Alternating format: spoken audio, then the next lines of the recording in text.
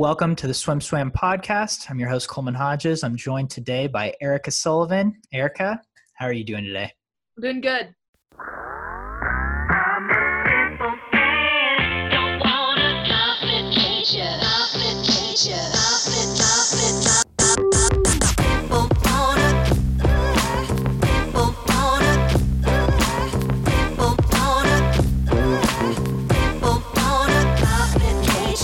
You have been swimming for a while now. Can you take us through how your quarantine's been since March?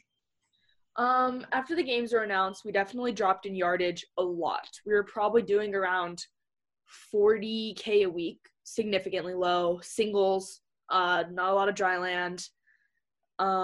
If anything, we were focusing more on the cardio aspect of it, running and such. And then we started going out to the lake a little bit, social distancing. CDC released that open water is one of the safest sports. I think it's because, not a lot of people want to do it, so it makes sense. And so we were out by the lake and we're swimming, and then I was doing my own pool practices in my family friend's backyard because he had a 25-yard pool. Nice. So what period of time was your club team not happening? Our club team has recently just come back in Okay. It was week 3. Okay. But we were out of the water for almost a full 3 months. Wow. Yeah. So I kept training because at the time I thought the games were still going to be on. And then after that, it was pretty much, I didn't want to get out of shape for the next games. So I just pretty much started doing my own thing. Yeah. How did you, what did you think about doing your own thing? Lakes, running, swimming did you have anyone to swim with when you were at your friend's pool? Yeah. So I had one partner. His name was Dylan Gravely. Brennan Gravely. He's on the U.S. national team, for open water. My former ex-boyfriend, his little brother. So we trained together. And it was pretty much me and Dylan for around 3 months straight. Wow. Were you guys writing your own workouts? No. We definitely had Ron helping us out there. Okay. But, yeah, there was a point when we were absolutely dying with our dryland regimen. We were crying to each other in the parking lot. What made it so challenging? It was just we are swimming horizontally for a very long time, and gravity is not, fundamental to the downforce of our body. And the minute you're running vertically, it's a lot of shin splints and back pain and knee pain and ankle pain. And I had to invest in some new shoes because I realized, now that I'm running, I probably shouldn't get the $60 shoes from Big Five. That's sage wisdom for all you drylanders out there. I mean, you don't think you need to invest in that nice of shoes because you're doing 2 hours of dryland a week, and then this quarantine has been a rude awakening where I'm like, ooh, I should probably care about my athletic shoes a little bit more.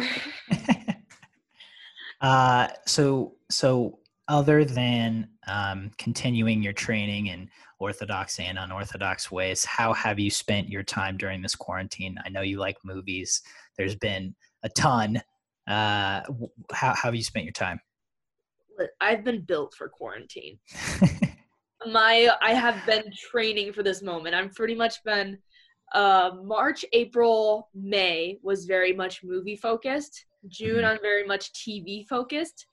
And I've also had the opportunity to write my own screenplay. So I've been working on that as well.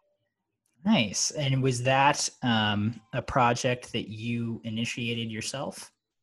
It is. Yeah. So I always had these little and I kind of didn't know how I wanted to tie it all together. And luckily this quarantine really gave me the time to sit down and piece it all together. So I put together a 10,000 word outline. It was around 14 pages long, and I thought, yeah, I can make a movie out of this. So I've started doing my first draft. Nice. Can you give any spoilers as to what it's about? Yes, I'm not going to be one of those people who are like, I can't wait for you guys to see. So I'll definitely share. It's called Souls of Hopper, and it takes place in a small town called Hopper, Utah, in around 2010 with the rise of the iPhone, but it's not quite common yet. And it's about these two girls. One of them is very strictly in the Mormon church, and the other one is not in the Mormon church, and they begin tutoring each other in different subjects, and they start a relationship. All right. Have you been to Hopper, Utah yourself? I have not, and I really want to. Now that I've been like writing the screenplay and I know which high school these girls go to, and they go to these like certain local spots, and they go to the Antelope Canyon State Park, and it's around a 6-hour drive from Vegas, and I want to go so bad. So what inspired the location then? It was a lot of Wikipedia searches. I wanted a town with a certain population. Uh-huh. And I wanted it to be kind of close to the Great Salt Lake so that it fits the theme of one of the girls who's very much like wants to be an environmental scientist, and she's very much, clean the lake kind of hippie, so to speak. And Hopper was a good town that was their annual income was higher than most, so it was a well-established town with the perfect number of people. I believe it's a town of around 9,000 at the time. Now it's 18,000. It's grown since then, but in 2010 it had 9,000. So location was perfect, and I really fell in love with the way the houses look in this town. So I definitely creeped on a lot of houses on Google Earth. So like if anyone lives in Hopper, Utah, I'm so sorry. I've probably seen your house.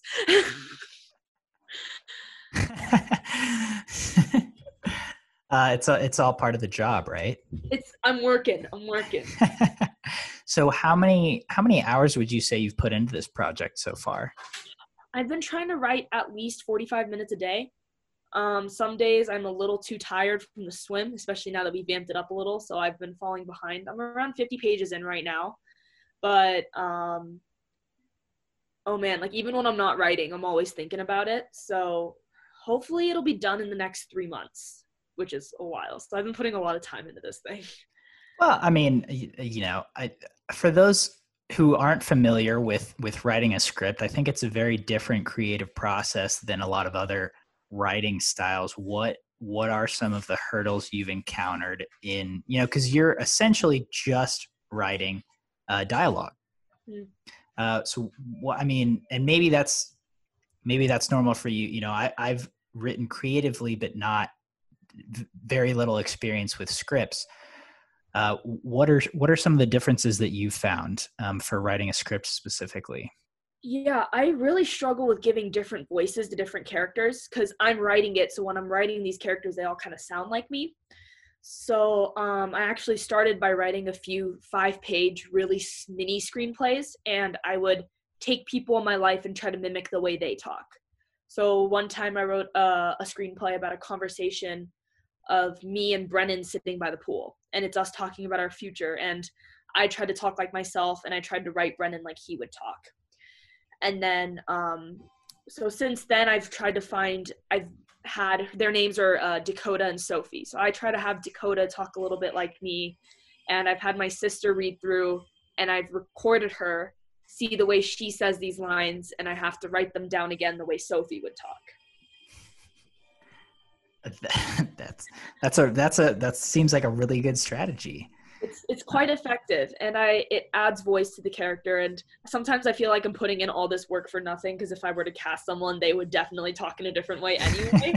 But it makes me feel better. So yeah. So you are 18, 19? 19. Have you had an extensive formal education in film or screenplay at all? Not really, no. I knew that I wanted to get into cinema, so to speak, just that big umbrella term, when I was around 14. I was into the vlogging before Cody Miller was. I would like to claim that now. I used to on my vlogs. So I used to make vlogs of swim meets, and I bought a little rinky-dink $100 camera, and I really got into editing. And then in 2017, I saw Lady Bird for the first time, and I knew that I wanted to make movies. Great movie, by the way. If you haven't seen it, highly recommend. Greta Gerwig, man. So a lot of this, I'm so impressed that you had the wherewithal to say to try to individualize your voices, because again, it seems like a lot of this is self-taught. Yeah, so I pretty much watch every single YouTube video I can on screenplay writing. I read a lot of screenplays in my free time. It's pretty typical. After I watch a movie, I will go home, download the script, and read the script. Greta Gerwig's writing is absolutely amazing. If you guys want to read a great screenplay, Little Woman is one of the best screenplays I've ever read. Parasite's a good one, but yeah, it's just, I think it's honestly, the minute you have an idea, you just need to find different ways to execute it, and it's easier for some people, harder for others. And I think I was really lucky that since I am self-taught, I really found a method that works well for me. And so what do you find, you watch a movie, then you read a screenplay. What do you find, what do you gain because you just saw the dialogue on screen? What do you gain from reading the dialogue? The dialogue is pretty much the same. I really like how sometimes a screenplay can be awful and it's the actors that really carry the film. But what I really like about reading the screenplays is not necessarily the dialogue, but the scene descriptions in the beginning of every scene and how they describe movements and fight sequences or dramatic sequences.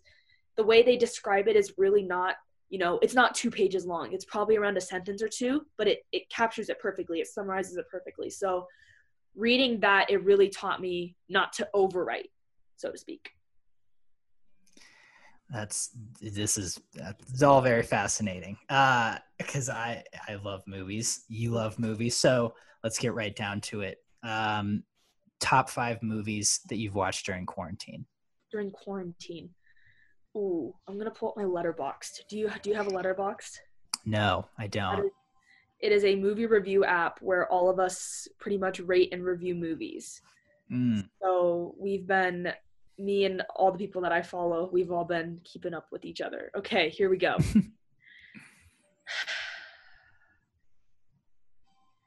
I really enjoyed. Okay, these are all rewatches. I watched. Okay. The Platform. I don't know if you got to see that on Netflix. It's in Spanish, I believe, or Portuguese. It is a classic. It's about this man who gets sent into a building, and there is a platform of food that comes down to the levels. And it's kind of a theory of, towards the bottom, you get moved to a different floor every month. So if you're put on the lower floor, there's pretty much no food for you by the time you get down. Okay. And the theory is, if you only eat what you're supposed to eat and ration it, there's enough food for everyone. Ooh. But it's the conflict of self-greed and doing it for everyone. So I thoroughly enjoyed that one. Mm-hmm. One that really hit home for me was Polytechnique. It is on Amazon Prime. And it is about until recently, the second biggest shooting in Canada history, which was a sexist act in an engineering school where this man decided to shoot as many women as he could because he believed that they were feminists. All right. Yeah, it's shot in black and white, and it's very captivating, very heavy, but I'm obsessed with it. Yeah. I watched, it's on Netflix, called The Half of It. Mm-hmm. It's a gay movie, very cute, very wholesome. My friends did not like it. They said, Erica, it's a gay movie. I think that's why you like it. And I am very biased in that sense, but I enjoyed it. I watched Shoplifters. That is on Hulu. It was nominated for Best Foreign Picture 2 years ago in 2019. Yes, 2019. And yes. Yeah. It's in Japanese, and it is basically about these people who adopt these children that they find in the streets, mm-hmm. and they're pretty much living off of their grandma's welfare money, and they're all living in this tiny house, and they shoplift for a living. That one's a very family, love makes a DNA doesn't make a family, love does kind of film. So that hit me very, very well. And that sounds like a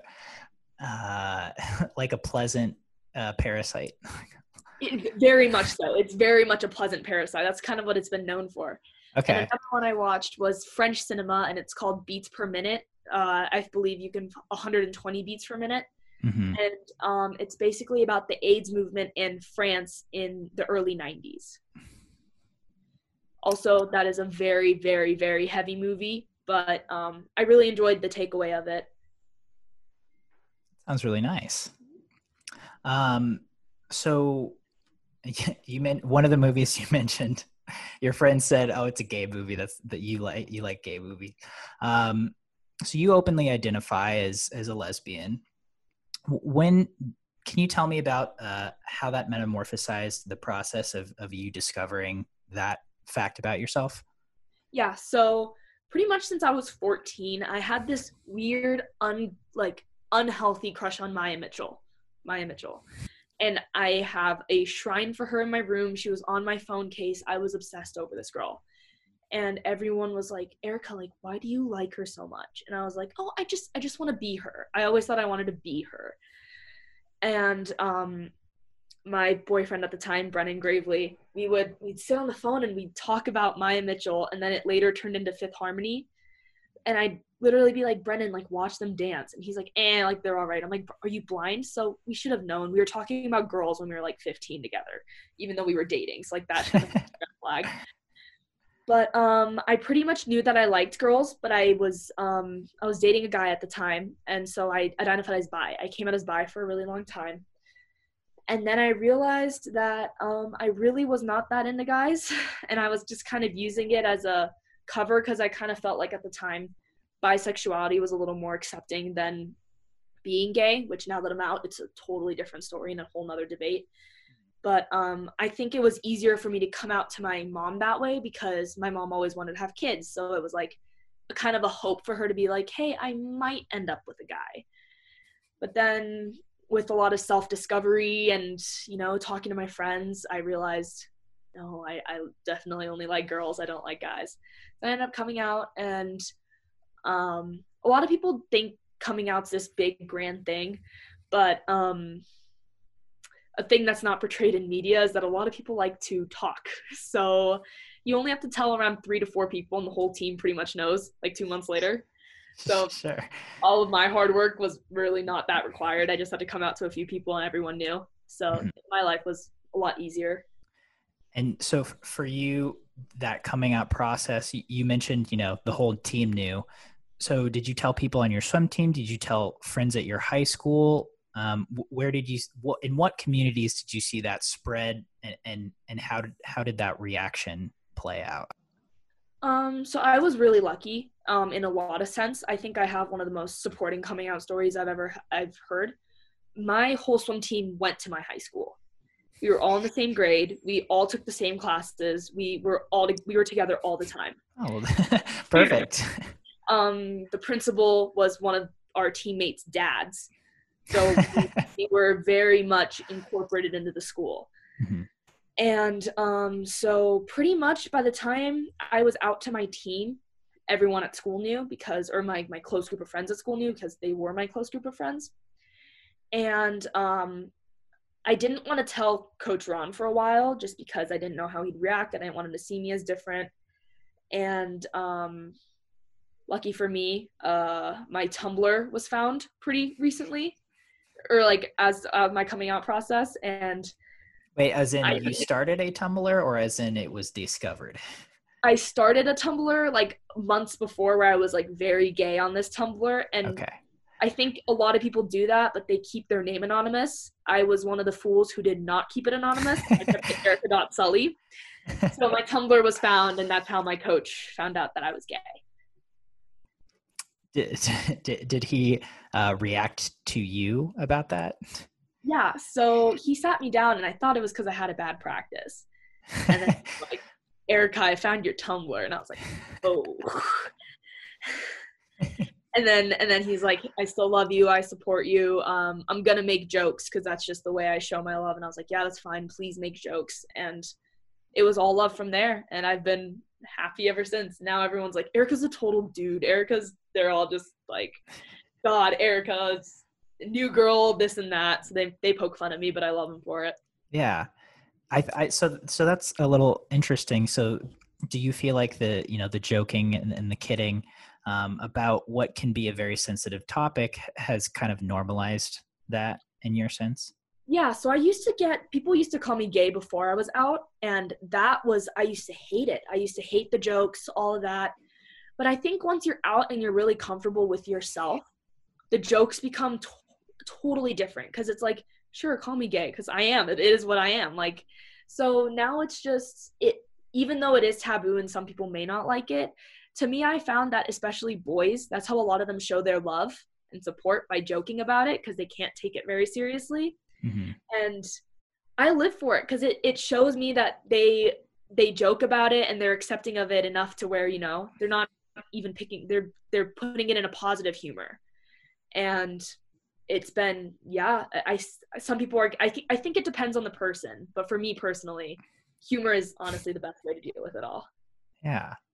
That's so refreshing and so great to hear. It sounds like you have a very tight-knit social group at school, at swim. Taking this year off, and then now with the quarantine and beyond, do you feel like that's taken a toll for your social life or affected you kind of emotionally, not seeing as many people as you normally would have? No, because I think even though we are a tight group, we're a pretty small group. Mm-hmm. So prior to everything being tight, it was pretty much just my ex-girlfriend now was quarantined with me. My family was with me. Reese Lamp is my best friend. Brennan came home. So everyone who I really needed was really close by, and we were doing lake swim, so we saw them out by the lake. So Zoom meetings, a lot of FaceTime. So I was really lucky to where, I felt left, like, even though a lot of my outsider group was gone, my core group definitely stayed where it stayed. That definitely seems like a positive. Yeah. So I know you made an Instagram post about your future moving forward. Can you just talk me a little bit through what kind of went into that decision, how you're feeling about moving forward with your education swimming career thus far? Yeah, so when I committed to USC, it was under Dave Salo and Catherine Case, and Catherine and I had a really good dynamic. She was my coach at the 2019 World Championship when I swam my 25K. She was my feeder. She was out as much as I was, in the water for 5.5 hours. She sat on that dock through the typhoon for 5.5 hours. So, it's kind of a bonding experience. So, sure. I was really excited to swim under her, and the retirement was announced under Dave Salo. And then Catherine announced that she would step down, and a whole new staff kind of came in. And with a lot of talk, I just thought, it would only be fair to where I don't really know this staff, and it'd be safer and smarter to kind of start and get to know them off a clean slate and reimagine them as a new school. And it just wasn't fair for me that while I was getting to know them, I was holding on to someone else's potential scholarship money. It kind of felt rude and selfish, so we decided to let that go. So now I don't know if we're going to start talking again, but I'm definitely talking to other schools now as well. So the possibility of you still going to USC is very real. You're just kind of wiping the slate clean, starting the recruiting process entirely over again. Pretty much. And, but, like I said in my letter, I have grown a lot since I was committed to USC. So, I value a lot of different things now. So, yeah, USC is definitely still a possibility. It's just definitely, I value a lot more different things than I valued at 16. Can you put how your values have evolved into words? Yeah. What sorry, what is the difference in your values from 16 to now? Well, when I was 16, I didn't think I was going to be on the US national team. When I committed, I was not on the national team. And for me, I was just thinking about terms of where was the best place to get my education for film school. And clearly it was USC. I mean, the school of Steven Spielberg, James Cameron, like you'd be stupid not to go there. But, you know, now as much as my film career is important, I am fully aware that my swim career could make me money someday.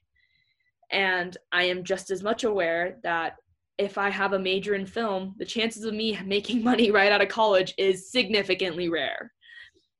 So I need to, you know, value my financial future. And with that, swimming becomes a lot more important. I want to go to a program where, you know, they're a lot more willing to give me the yardage that I need and the training that I need to swim well. Sure. So that, you know, you mentioned swimming with Catherine Case, your 25K. Can you take me through that experience of first of all, you make the world championship team. How do you taper for a 25K? I don't think you do. Like I was doing 7,000, 8,000 meter practices at training camp, and I don't think I ever really went down in yardage. I was not doing 25K practices. I just want to make that clear. We did not do anything like that. But I think it was just like, don't really accept that you're doing a 25K until the buzzer kind of goes off. Okay. And like, yeah, like the buzzer just kind of went off. And when I dove in for that race, I was like, next 6 hours, here we go. That's all you really can think. Yeah.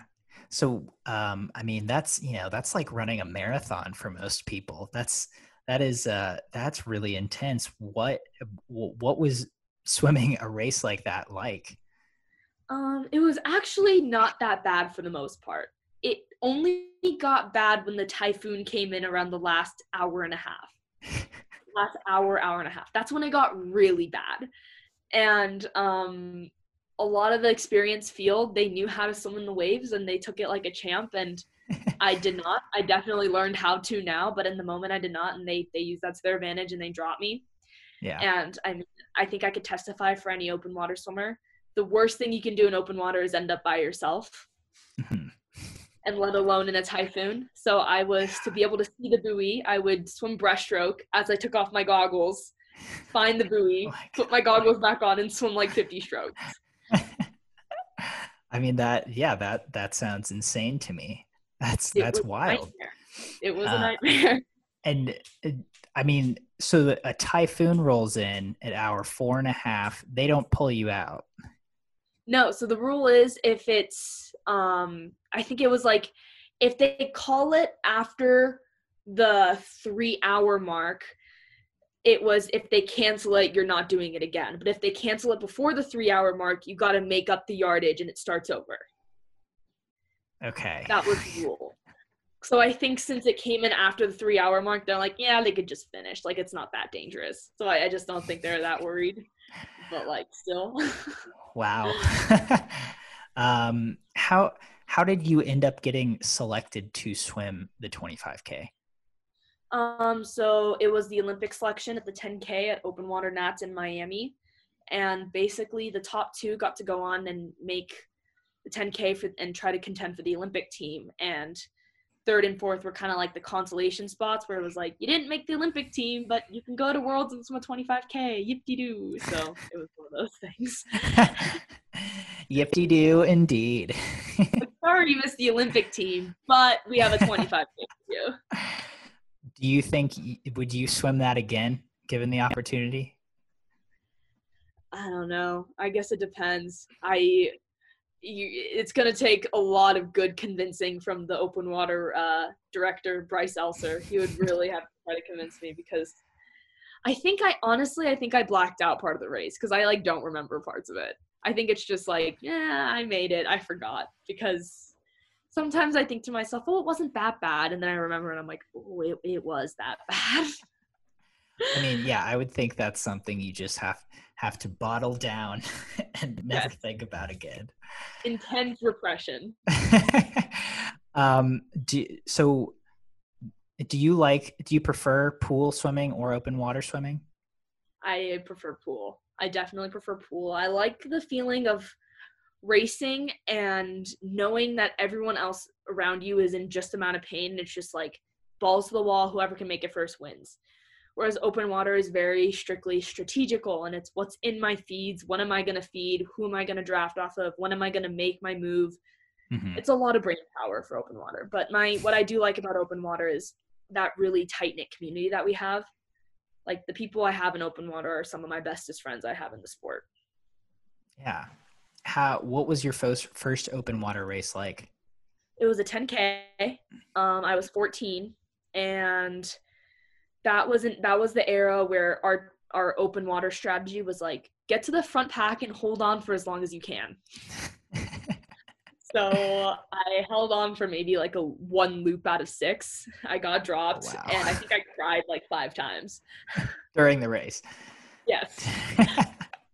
1 cry per lap.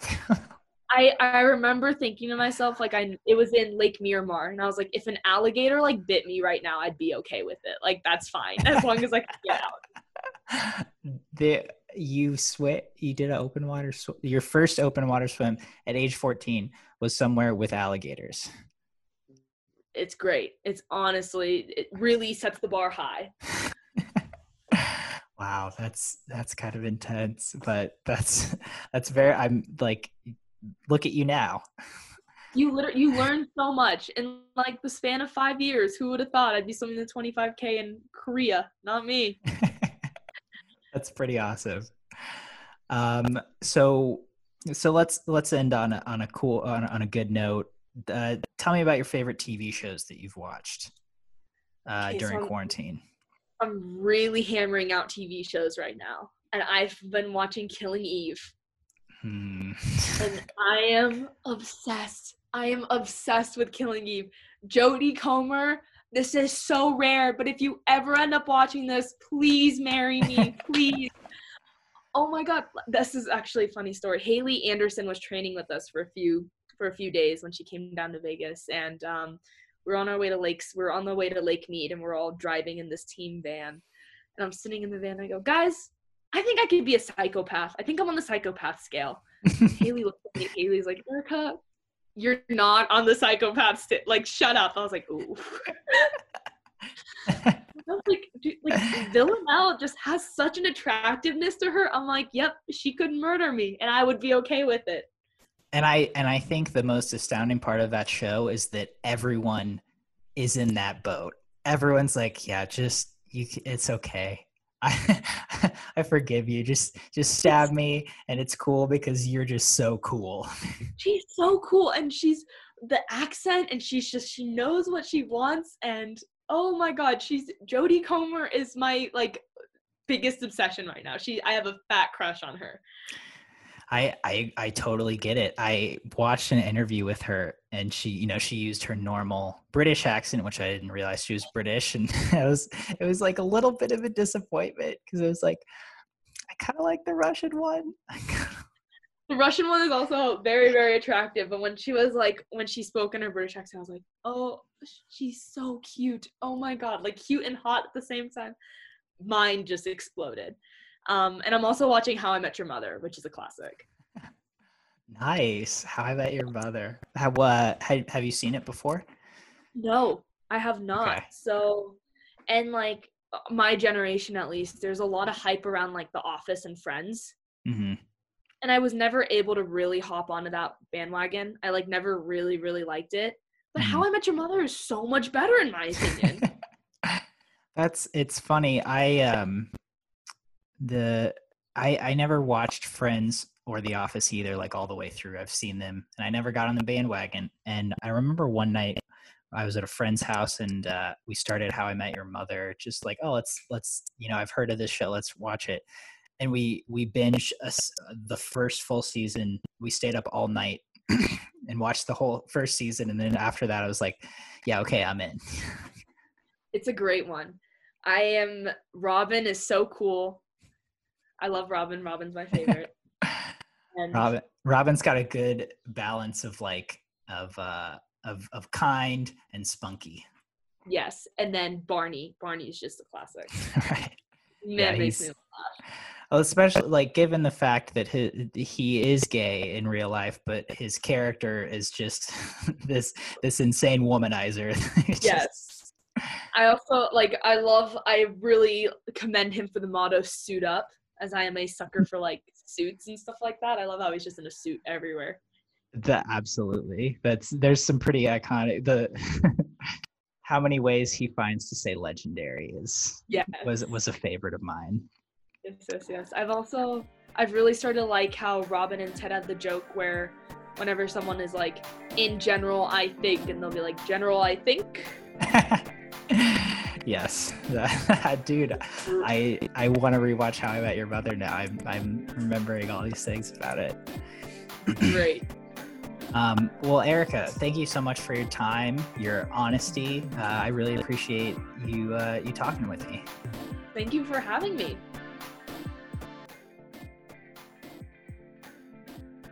You've been listening to the SwimSwam podcast. Stay tuned for new episodes every week.